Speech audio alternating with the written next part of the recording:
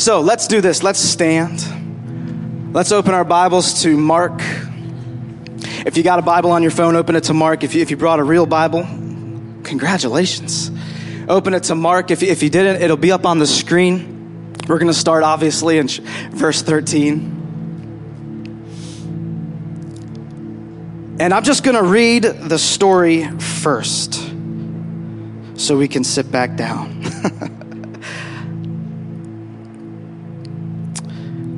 Verse 13, people were bringing the little children to Jesus for him to place his hands on them. But the disciples rebuked them. When Jesus saw this, he was indignant. He said to them, let the little children come to me.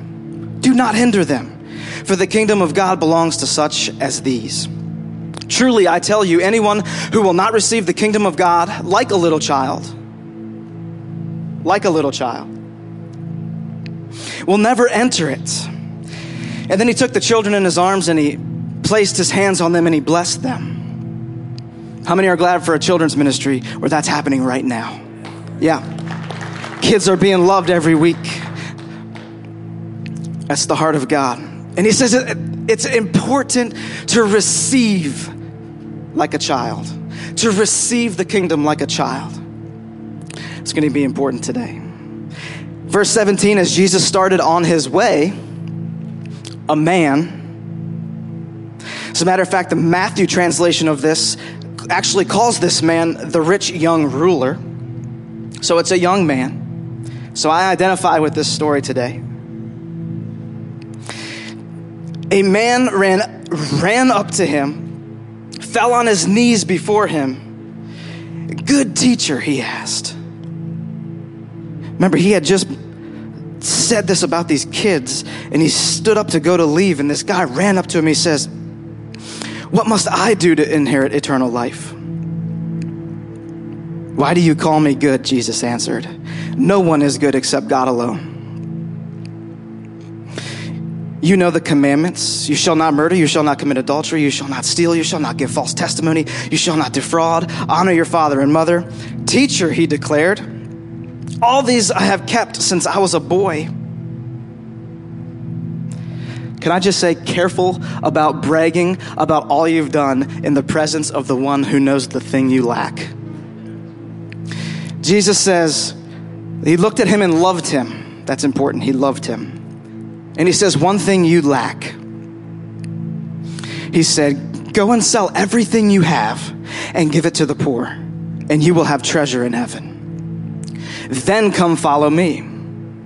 At this, if you've got a highlighter or a marker, or you can circle it with your finger, or if you just want to make a mental note, these words, at this, is going to be important. At this, at this, at this.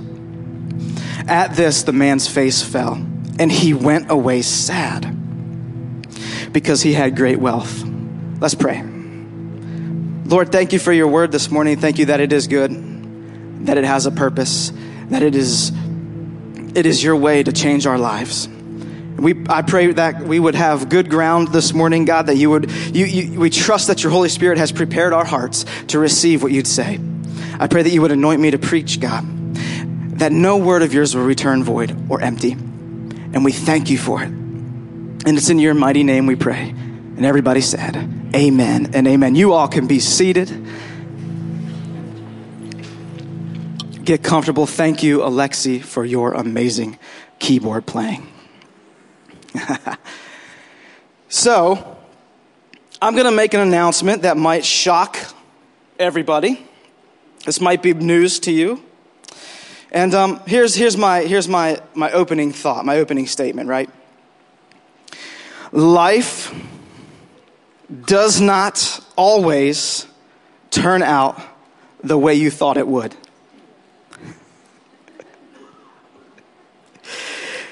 Actually, if we're being honest this morning, our realities, our Christmas realities, rarely line up with our expectation of how it would go. Our realities, like this stage of life, we thought would go differently than how it's actually going, if we're being honest. Am I the only one? Okay, I thought maybe I might be. All the 20-somethings in the room are going, they're confused right now. What are you talking about? I got the perfect plan. I got the perfect plan. This is going to work out just fine. And all the 40 and ups are going, welcome to life, sport. Yeah, and I'm learning that sometimes life doesn't always go as planned. And what I love about this story, this text, is that it beautifully illustrates a portion in time where life did not go according to this guy's plans. This young man, consider our text, approaches Jesus in the perfect way. I'm going to get into that in a second. But it says he ran to him and fell at his knees and cried out, "Good teacher." He was completely confident in his accomplishments. It says that he was a rich young ruler and that he even made the declaration, all these commandments I've kept since I was a boy. And then he gets something totally unexpected in return.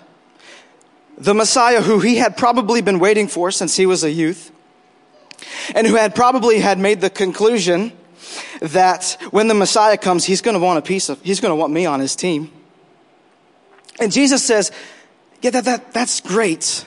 But one thing that you lack, go sell everything that you own and give it to the poor. And it says that his face fell and he walked away sad. He walked away sad. How frustrating is that when we don't get what we were expecting? When we approach God with expectations and we don't get. We come to church with expectations and we don't get. We get into a relationship with expectations and we don't get. We find it, we settle into our career and have expectations and we don't get. We don't get what we were expecting. How frustrating is that? I'm learning as a 31-year-old guy that when the unexpectedness of life happens, I have to be able to adjust well. And as a matter of fact, it's an important ability and skill to have in your life after your adulthood to adjust well, to make adjustments. That's actually the title of my message. You guys want to put it up? It's to make the adjustment. Slap your neighbor, nice, and tell them, neighbor, make the adjustment. Make the adjustment. Because I found out in life that when things do not turn out the way we expect, and 2018 looks so much different than you had pictured it, that we oftentimes have two options in our life: to make the adjustments or to walk away sad. And as we find out from our young friend here, he did not choose to adjust well. It says that his face fell and he walked away sad. But I'm learning that, thank God, just because it didn't go according to my plan, it's not all a part of his. Just because it didn't go according to my plans doesn't mean it's not all a part of his plan. So God showed me some things from this story that have helped me adjust. And if it's okay with you, I would like to share those things. Is that okay? Thank you. It all starts with a little lesson from these kids. Our kids can be kind of revealing, can't they? Anybody in the house, your kids just say the right thing at the right time and you go, oh, like I'm all grumpy and I'm mad at mommy and I'm not being very nice and I'm yelling and and my little 4-year-old comes up to me and goes, Daddy, you can be nice to mommy.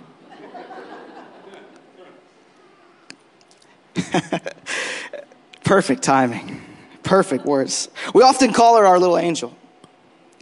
Because Jesus starts off in this weird way about allowing these children to come to him, and he's putting them up on his lap, and he's blessing them and sending them away, and his disciples are getting mad. They're getting irritated. They're like trying to send these kids away, and Jesus, the Bible says, becomes indignant and uses this moment as a teaching opportunity. He says this in verse 14. He says, Jesus saw this and he was indignant. He said to them, "Let the little children come to me, and do not hinder them, for the kingdom of God belongs to such as these. Truly, I tell you, anyone who will not receive the kingdom of God like a child will never enter it." So, I'm learning that to make adjustments in life, we've got to keep a childlike faith, a childlike belief system. Actually, think about this for a second about how pliable a child's belief system has to be to grow and to learn. Because I have little kids. Anybody else with me? Actually, until you're about 2 or 3 years old, you're under the belief, and you have the core belief, that you are being fed by another human. Your bottom's being changed by another human. You're getting bathed by another human. You're under the belief that everything that you need is being done by another person. Imagine how awkward that would be if you carried that belief system into your adulthood. Well, boss, I'm getting kind of stinky over here. I think it's about time we, yeah. And then when you get a little bit older, you're under the core belief, as I was a bit of a prodigal, a bit of a jerk when I was a teenager. You kind of believe that your parents are like ATM machines. And that they're your glorified Uber service. And they're here for one reason and one reason only. That's to serve your every loving need. Also, a pretty embarrassing thing to take into your adulthood. So what I think Jesus is trying to point out about our lives and the way we need to make adjustments is that it's important to keep a childlike belief system. A belief system that's pliable, that can be stretched, you don't have to be set in your ways. You don't have to be old and boring. You don't have to put your foot down and say, this is the way it's going to be for the rest of my life. This Christmas doesn't have to be like next Christmas. And it's important to keep a childlike faith. It's an excellent way to start this. And then what we find is Jesus is like, I'm done here. This was a good sermon. And he gets up, and him and his disciples, they start to leave. And all of a sudden, this young man just comes running up to him. Look at the text. It says, as Jesus started on his way, a man ran up to him and fell on his knees before him. "Good teacher," he asked, "what must I do to inherit eternal life?" And we start to find out this young man had a bit of a belief system himself.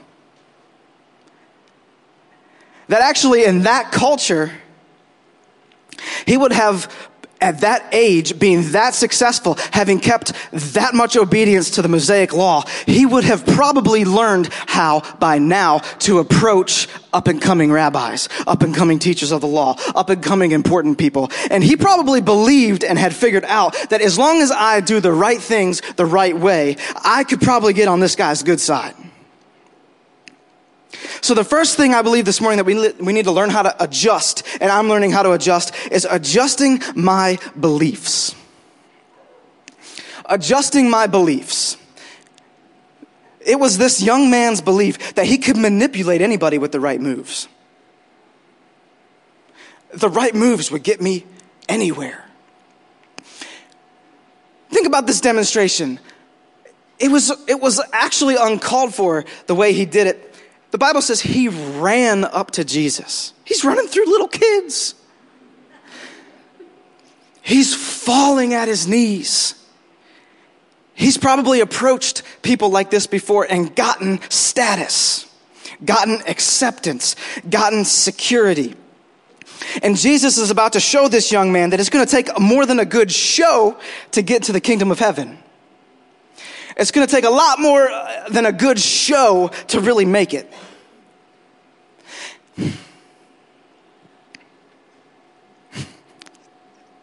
So we all have our beliefs. Dear God, do I even say that we all have our show? That wasn't in my notes, I'm sorry. We have our beliefs. I have my beliefs about how life should work. I spent my 20s believing that it should go a certain way, that when I get married, things should happen a certain way, that like when I have kids, they should be a certain way. And I just believed all the way growing up that things should be this way.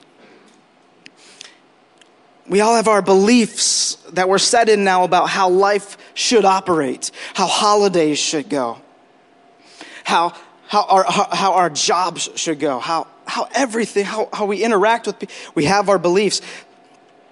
And I want to be a little bit transparent this morning and say that I moved 9 times before 9th grade. Anybody else experience this? Hey. Wow, I feel so alone up here. That I grew up a little bit more antsy than your average person. Because I was talking to my wife, and even military brats, even military people move about, I don't know, once every couple of years or something like that. When I do the math on how many times I've moved, it is literally like once every 2 years. And so I kind of maybe sort of developed the belief system that I don't really have anything important to say. Because what does it matter what I think, what I believe, what I say? If I say I like it here, we're going to move anyway. If I say I don't like it here, we're going to move there anyway. And I just kind of adopted this respectful passivity, closed off, reserved. Some of you are going, oh, this is making sense now, Pastor Adam. And I kind of just decided I don't really have to say a whole lot because what I have to say doesn't matter a whole lot. And I developed a passive nature.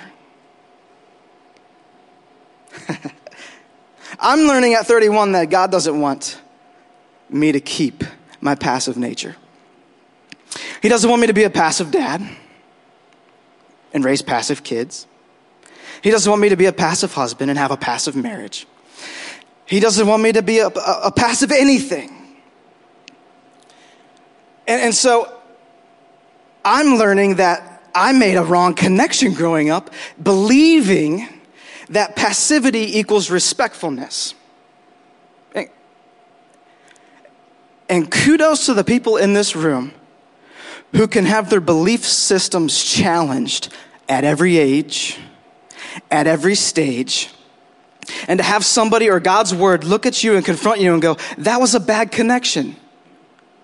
Passivity does not equal respectfulness. You can respect somebody and disagree and assert yourself. Your feelings matter. It matters where you stand. Actually, people want to know where you stand.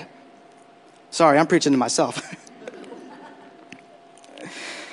I believed I didn't have anything important to say, that nobody wanted to hear me. And the young man in our text believed that with the right things to say and the right behaviors, that I will always get what I want. And Jesus changes the direction of the conversation immediately. Let's read verse 18. He says, "Why do you call me good?" Jesus answered, "No one is good except for God." See, Jesus changes the direction. This isn't going to be about you. This is going to be about God. And he says, and then he gives the guy the commandments. Honor your father and mother. You shall not lie. You should not cheat. You should not steal. You should not commit adultery. You should not murder. And he goes, in the next verse, he puts up his chest, regains his confidence. "Teacher, all these things I have kept since I was a boy." I'm the real deal. I'm your best choice here. And it is obvious that he has reached a conclusion about his lifestyle. And I'm learning that after I have wrong beliefs, I now might have wrong conclusions. So the second thing that I'm learning to adjust is my conclusions about life. Adjusting my conclusions. Because now that I've had a wrong belief system, I'm drawing some wrong conclusions. It would have been this young man's conclusion. It was a firm Jewish belief based on Old Testament teaching that anyone who kept the law of Moses would live and be blessed. Live and be blessed. He would have heard this since he was a boy. He would have, since the age 13, what the Bible considers the age of adulthood or the age of decision, is he would have decided for himself to keep the law that he had been learning. And the Bible says that he was confident and had concluded that he would live and be blessed based off of his performance. How many of you know that Jesus came to change everything? That it is no longer a performance-based faith. It is no longer anything you can do or say or present or put on that will get you into the kingdom of heaven. It is only by faith in Jesus Christ. So I can hear him thinking, I thought that keeping these commandments was all I had to do to get into heaven. I've conformed to these external behavior modifications my whole life. And I've been under the conclusion that if I did that, I would live and be blessed. I thought that you would have to notice me because of my amazingness. And I'm starting to realize that we all have our conclusions, don't we? And sometimes if we've got the faulty belief system, we can have faulty conclusions. And our conclusions, what we're finding in this passage, can actually limit the potential in our lives. That if you form the wrong conclusion about who you are and how life should go, you could actually be putting a cap on all that God can do in and through your life. That it's not just changing my beliefs, it's changing my limited beliefs. What am I believing today and concluding today that is actually putting a limit on what God can do through my life? Because I'm 31. I have my conclusions, which are being interrupted, about how life should go. About how raising kids should go. My daughter lovingly calls what I do for a living a church worker. I want to be like you, Daddy. You're a church worker. And I have my conclusions about how a church worker job should go.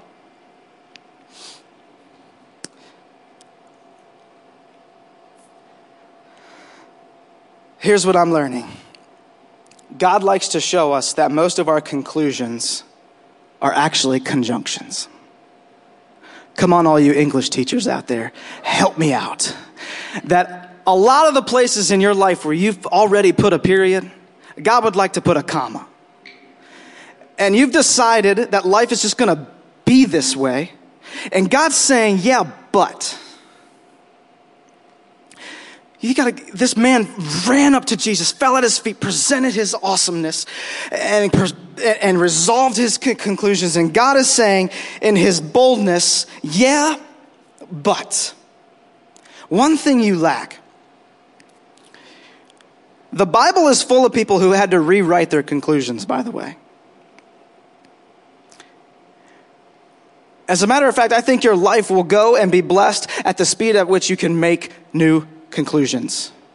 Because I know a guy named Peter who had made a conclusion about his living, being a fisherman. Well, one day, he had to rewrite that conclusion because Jesus said, you'll no longer fish for fish. I'm going to make you a fisher of man. And he had once he started following Jesus, he had formed a belief system and a conclusion that he would never deny Jesus. And he kind of did. So he had to write a new conclusion about how life is going to be now that I've denied Jesus, which I said I would never do. But which, by the way, some of you are suffering under a pressure of you've done something that you said you'd never do, and you've concluded that life cannot go on. And what Peter did, and what we can learn from him, is that he actually allowed Christ to rewrite his story. And allowed him, Peter, do you love me? Do you love me? Do you love me? And he said, yes, yes, yes. And he was able to rewrite a new story. And then we have the Apostle Paul, which if there was anybody who had to rewrite their conclusions, it would have been him. He had believed and concluded that Jesus and his followers must be stopped at all costs. And then for those of you who know the story, he was changed. Actually, let's read about it. Philippians 3:4-9. Check this out. This is Paul talking after he wrote his conclusions. He says this, He was just as the young ruler at one point in time in his life. Check this out. Though I myself have reasons for such confidence. This is Paul's new conclusion. If someone thinks they have reasons to put confidence in the flesh, rich young ruler, I have more. Circumcised on the 8th day of the people of Israel, of the tribe of Benjamin, a Hebrew of Hebrews, in regard to the law, a Pharisee, as for zeal, persecuting the church, as for righteousness based on the law, faultless. But whatever were gains to me now, I consider loss. Comma. Whatever were gains to me now, I consider loss. For the sake of Christ, what is more, I consider everything a loss. Because of the surpassing worth of knowing Christ Jesus, my Lord, for whose sake I have lost all things.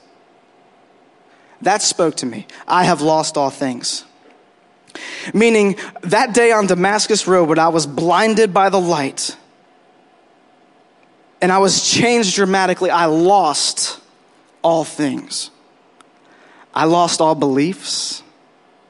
I lost all conclusions. And put up the next slide. I lost all my attachments.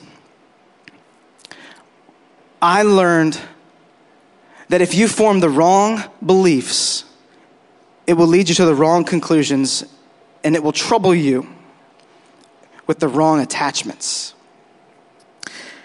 And you could actually be attached to something this morning that is of absolute no benefit to your life whatsoever. Paul had to rewrite most of his conclusions. Amen? You see how dangerous conclusions can be. You've got to be able to put commas where you've got periods. The only conclusion that you need is that Jesus is the way, the truth, and the life. And that on Christ the solid rock I stand, all other ground is sinking sand. That is the only conclusion that I need to arrive at. Everything else probably need to stay childlike, probably need to stay pliable, because God is going to want to change it. It's obvious at this point in the story that the young man did not approach Jesus expecting to make adjustments. I wonder how many of us come to church like that every week. Okay, I'm meddling now. Why would you come into the presence of God expecting to not make adjustments in your life? Do you know how ridiculous that is? Why wouldn't you just anticipate making an adjustment?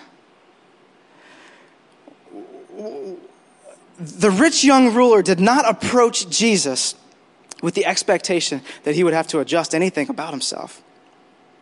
And here's what I know. We should come to God expecting to make adjustments. Hello. We should come to church under the amazing preaching of our pastor and anticipate and expect, I'm here today to make an adjustment. Life did not turn out the way I thought it would, and I need an adjustment. I'm not believing right about my circumstances, and I need an adjustment. I've concluded things that are harmful to myself, and I need to make an adjustment. I have attachments that do not benefit me. I need to make an adjustment. So let's read this very last part. This is where the story gets good. Jesus, verse 21, looked at him and loved him. That's encouraging. Because not once did Jesus cut this guy off. Not once did Jesus say, stop all that nonsense and get out of my way. Not once. He looked at him and loved him, told him the thing actually that he lacked, and gave this young man a chance. That's what's so beautiful about this. He says, one thing you lack, he said, go sell everything you have and give it to the poor, and you will have treasure in heaven. Then come follow me. Verse 22, at this. Nudge your neighbor, say at this. At this, the man's face fell. God, help me preach this. We all have an at this. Okay, because by now, I've made a case that when life doesn't turn out the way expected, we've got to make adjustments, and the way to do that is to maybe go back and be childlike and try to believe something new, try to conclude something new. But now it gets a little personal, because I don't know what yours is, but I know what mine is. And you don't get to know it today. But we all have an at this. I'm talking about the place in your life where not even God can touch.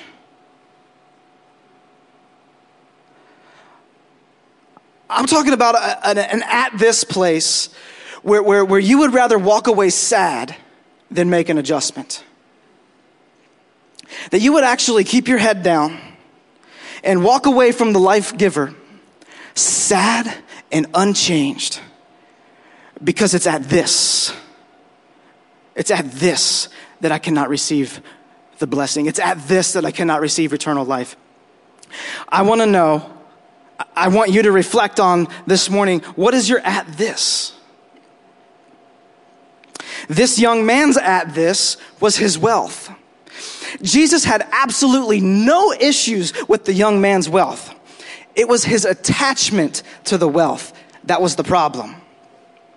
It was that his wealth was his security. It was his lifeblood. It was where he put his hope, his trust. It is what he believed about, what he concluded about, and what he ultimately attached himself to as the source of his life. And Jesus had no problem with the wealth. He had a problem with the attachment. And it was at that attachment, at this, that the man decided to walk away sad. And I want to know in your life this morning, what are the things that you are continually, habitually walking away sad about? What are the areas? Because we don't just do this all at once. We do this in areas. What is the at this? What is it about your job that you continually don't make an adjustment and you just walk away sad? What is it about your family that you don't make the adjustment and you just continually walk away sad? What is it about your marriage and your relationships with other people and your influence that instead of adjusting, you just, all right, I guess it's not for me. What are those areas? Could it be for 2019 that this is exactly the thing that you're going to let go of?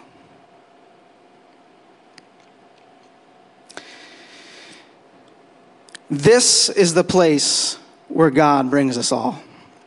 This is the place where the Holy Spirit brings us all to, if we're lucky.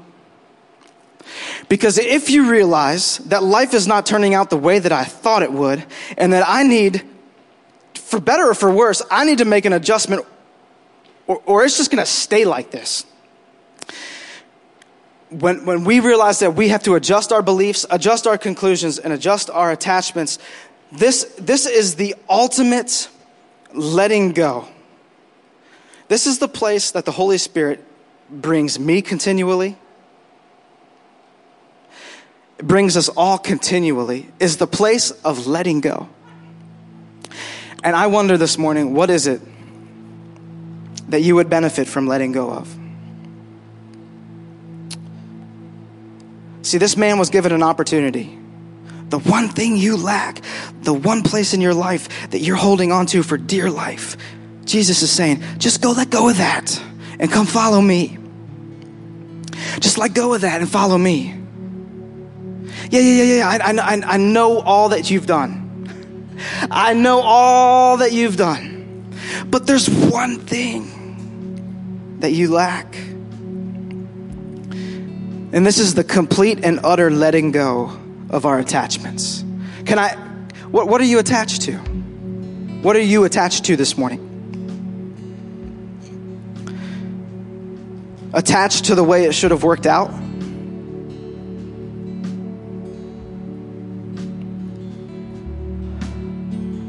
Attached to how they should be treating you? Attached to how you pictured 2018 would go, how you pictured this stage of your life to be attached to that, I guarantee you it's because you have a faulty conclusion and a faulty belief system about who Christ is. Because he is the only attachment that you need. He is the only attachment that you need. Thought that would get a bigger amen.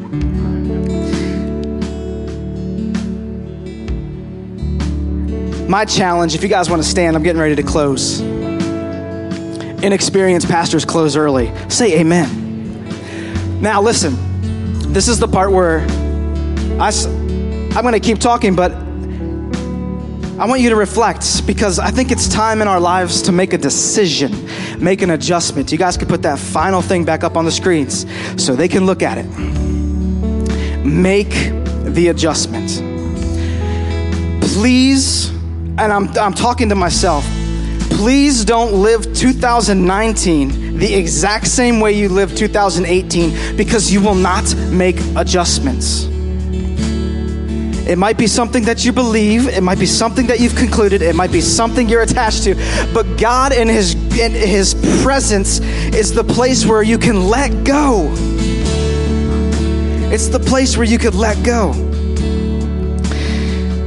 We need to commit this coming year to being more like Peter, more like Paul, that when confronted with the unexpected truth, they were able to make the adjustments and follow Christ. Make the adjustments and follow Christ. Please, if you hear me say anything else this morning, hear this. Do not come back to church next week unless you're anticipating making an adjustment in your life. That the Word of God is sharper than any two-edged sword, and it can divide bone and marrow, and that its only purpose, its only intention in your life is to get in your heart, be transformed by the renewing of your mind, and to make adjustments in your life. So, amen. When presented with the unexpected, they were able to make adjustments. For some in here today, your adjustment is letting go of your attachment to some things. Your adjustment, my adjustment, is letting go to some attachments to things. Because for some in here, you are so attached to bitterness, it is bringing you no fruit. Absolutely. You are just as attached to resentment and anger and bitterness as this young man was attached to his wealth. And it's when Jesus says, forgive them, that you go, I'd rather walk away sad today. It is at this that God is asking you to deal with. So for some of us, we're holding on to and we're so attached to bitterness and anger and resentment. And it actually feels better this way. It actually feels better to resent that person who hurt you the most. It's actually easier this way. It actually feels better to resent them at this point. But Jesus says this is not the way to eternal life. That is not, you're limiting your potential every time. So imagine no longer being attached to that person. Imagine no longer being attached to that unforgiveness. Imagine no longer being attached to the mistakes you've made. See, some of you are holding on to guilt like it's the best thing that ever happened to you because of a mistake that you made years ago, that God has already forgiven you and your accusers have already left. And you're convinced, you've believed, you've concluded, and you're attached to this guilt that debilitates you on a daily basis. And I'm asking you to consider letting that go. That's the past. God has forgiven you and you can move on. I don't know who that's for, but God has forgiven you today and you can move on. For better or for worse, this is my closing statement. I read this in a book this year. For better or for worse, you are stuck with you. You're stuck with yourself. You are the material that you have to work with. That's going to be really awesome for some of you and really not so awesome for others. The good news is this, that God is your creator, and he formed you in the womb, and he knows exactly what to do with you. He knows exactly what to do with the materials that he's used. So don't spend 2019 walking away sad. Amen? Make the adjustment. Make the adjustment. Come on, let's pray. Thank you, Lord, for your word today. God, give us strength. Empower us by your Holy Spirit to make some adjustments in our life. God, that you have so much planned for us. You have so much in store for us that if we would just make adjustments and follow you, we would see it. We would see it. Our lives would be different. Our families would be different. Our influence would be different. Our marriages would be different. Our jobs would be different. God, you could change everything if we would just let some things go. And we pray that your Holy Spirit would empower us to do that for this new year. And we ask all these things in Jesus' name. And everybody said, amen and amen. Love you guys. See you next week.